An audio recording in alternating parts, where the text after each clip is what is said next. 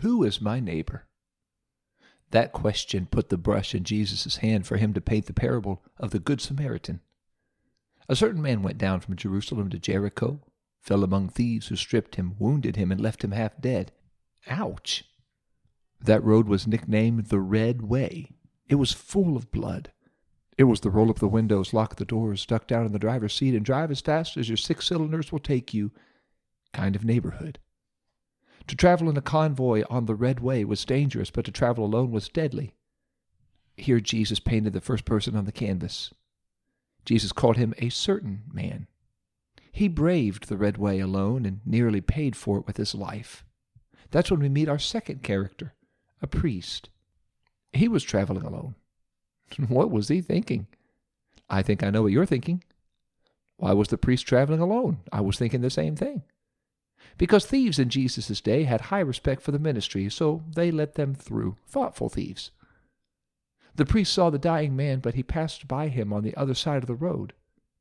We don't know if he was headed to the house of God in Jerusalem or his house in Jericho, but since he passed by on the other side, he was probably headed to the house of God in Jerusalem.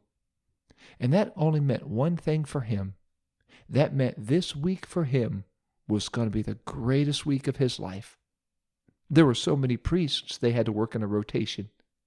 Some of them were given 1 week of ministry in the temple. This might have been his week. It could have been his first and last week to ever serve in the temple. Jewish law was crystal clear that anybody who touched a dead body would be unclean for 7 days. That would have wrecked his week. It was the 1 week he lived his whole life for. The 1 week he would have the privilege to serve God in the house of God. But what is he supposed to do? He's also called to serve his fellow man.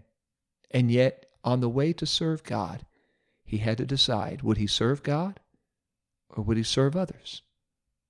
What did he do? I know the suspense is so thick you could cut it with a spork. Well, we're going to get to that right after this. Good day to you, Simplify listeners. I hope you had a wonderful Thanksgiving if you live here in these United States. You are listening to L.J. Harry, and you're listening to Won't You Be My Neighbor on Simplify.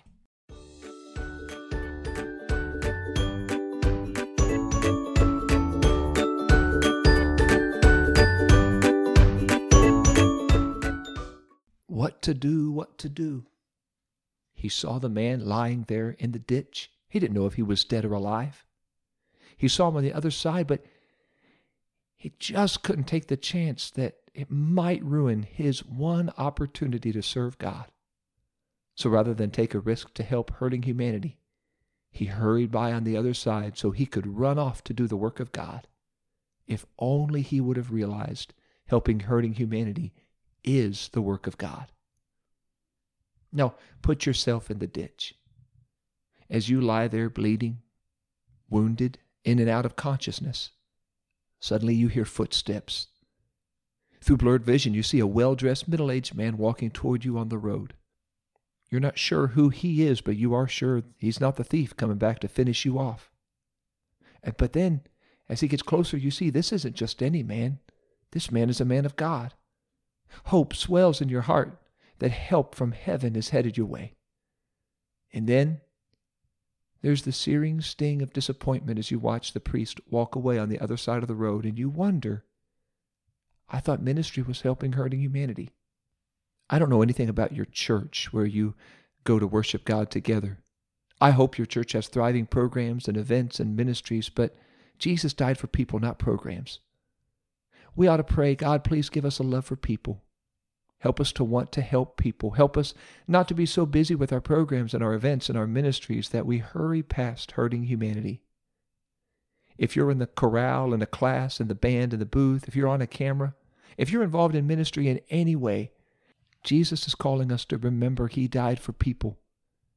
Go ahead and practice for service. Run the vacuum, run the vans, decorate your classroom, turn on the boards, turn on the lights, turn on the AC, turn on the heat, but don't run so fast to the instruments or the mics or the media to do the work of God that you run past hurting humanity who need God and need us to help. Helping hurting humanity is the work of God. This man couldn't believe his swollen, tear-filled eyes.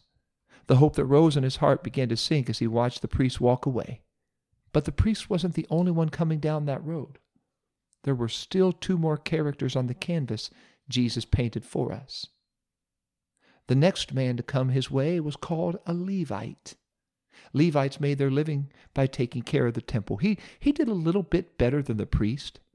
He walked over to get a closer look at the dying man, maybe out of curiosity, maybe out of compassion, but at least he came to check on the guy. But either fear or a feeling of helplessness hurried him to the other side of the road. Both good guys were so shocked at this man's misery they wouldn't even walk by on the same side of the road. They walked to the other side as far away from him and his hurt as they could get. If I had to choose, I'd rather be like the Levite than the priest. But Jesus had one more paintbrush in his hand. The last character, he's much different than the first 2. He's not as well dressed and certainly not as well liked. He was a Samaritan. To say that the Jews hated the Samaritans is like saying the sun is warm. Slight understatement. The Samaritans were half Jew, half Gentile. In the Civil War, they would have worn blue and gray and been shot from both sides. Nobody loved the Samaritans except other Samaritans and, thankfully, Jesus. You could hear the jeers when Jesus said the word Samaritan. It was almost a curse word.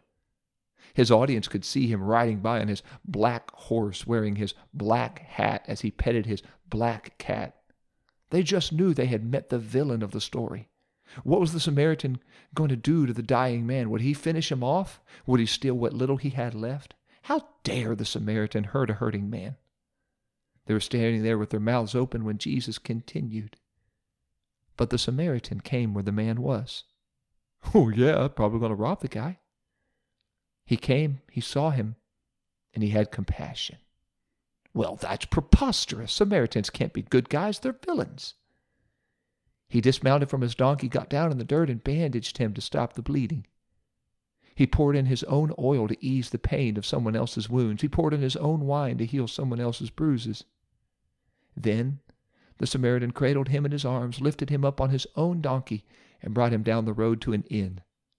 He paid out of his own pocket for room and board and left his credit card at the front desk just to take care of a stranger. I'm sure the Samaritan was busy too. I'm sure he was headed somewhere. Nobody travels the red way just because they want to get out and get some fresh air. But the Samaritan canceled his meeting, lost a day's pay, stained his own saddle with a stranger's blood, simply because he had compassion on hurting humanity. God, give us a love for people. Help us to want to help people. We think what they thought. Well, surely our neighbor is the one we go to church with, the people who like us because they're just like us. But Jesus is calling us to crucify our racism and our prejudice and care about people who look different, people who are different from us. Who was our neighbor? Well, that's the question that put the brush in Jesus' hand. Our neighbor is anybody helpless who needs our help. Sometimes we help hurting humanity grieve after a loss. They may have enough casseroles, but why don't you bake them a plate of cookies and give them your phone number just in case they need somebody to talk to? You don't have to know all the answers, the whys for the whats. Just loving people is what Jesus called us to do. Sometimes it's helping rake someone's leaves or shovel their snow after they've had surgery. However we can help hurting humanity, Jesus called us. They might sit behind you in church. They might stand behind you in line at Kroger. When we see them, let's not just say, poor thing, what a shame, and walk by on the other side. Rather, let's go where they are, open up some compassion, and ask them sincerely, how are you? And wait around long enough to hear their answer. Ask if there's anything you can do to help, if there's anything you can pray for. When I read this story, it stretches me because there is a blurred line between compassion and common sense. We must be safe and we must be good stewards, but at the same time, we must be compassionate. May the compassion we feel in our heart move our hand to help our neighbor. God, give us a love for people and help us to want to help people. Would you pray this with me right now? Let's ask the Lord to use us today. If you see somebody who's hurting and you can help them in a way that you and they can be safe, and you can bless them as God has blessed you. Ask God to help you to do that. Lord, I thank you for all the blessings you've given us, especially right after this time of Thanksgiving, going into this time of Christmas. I thank you for all the blessings and all the gifts you have given us. You have been so good to us, abundantly good. I pray for those who hurt around us. Help us to see them. Help us to hear them. Help us to help them. Help us to want to help others. I pray, Jesus, you would give us a love for our neighbors, not only the people who are like us, but the people who are not. Help us to learn from this story that you are calling us to help others. I'm asking you to give us compassion. I'm asking you to give us the love for others that you have for them, and use us to minister to them. I pray these things, and I thank you in the name of Jesus. Amen. Thank you so much, Simplify listeners. If you're new to Simplify, or you've been here for a while but have not yet clicked that little red button that says subscribe, please do that. It tells you every time a new episode drops. That way you won't miss anything here on Simplify. I've also got a couple resources for you or for others you're trying to find a gift for. Maybe you know a bookworm or somebody who just loves to listen to books on Audible. I've got some great news. Your shopping days are over.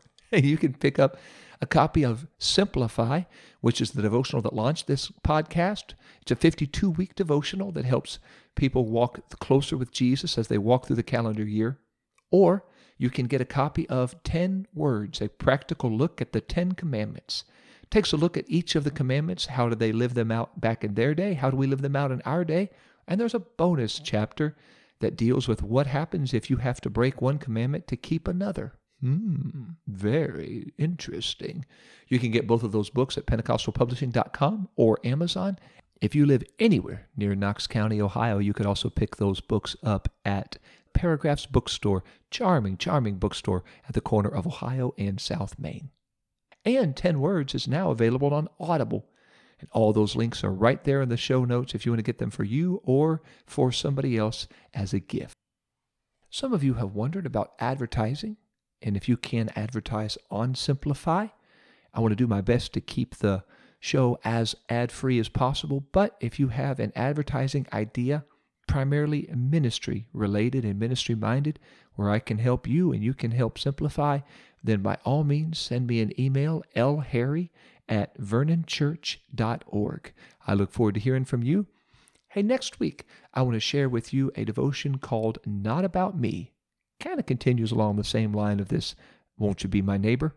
I'm looking forward to sharing that with you next week, and always look forward to walking closer with Jesus as we walk through Simplify.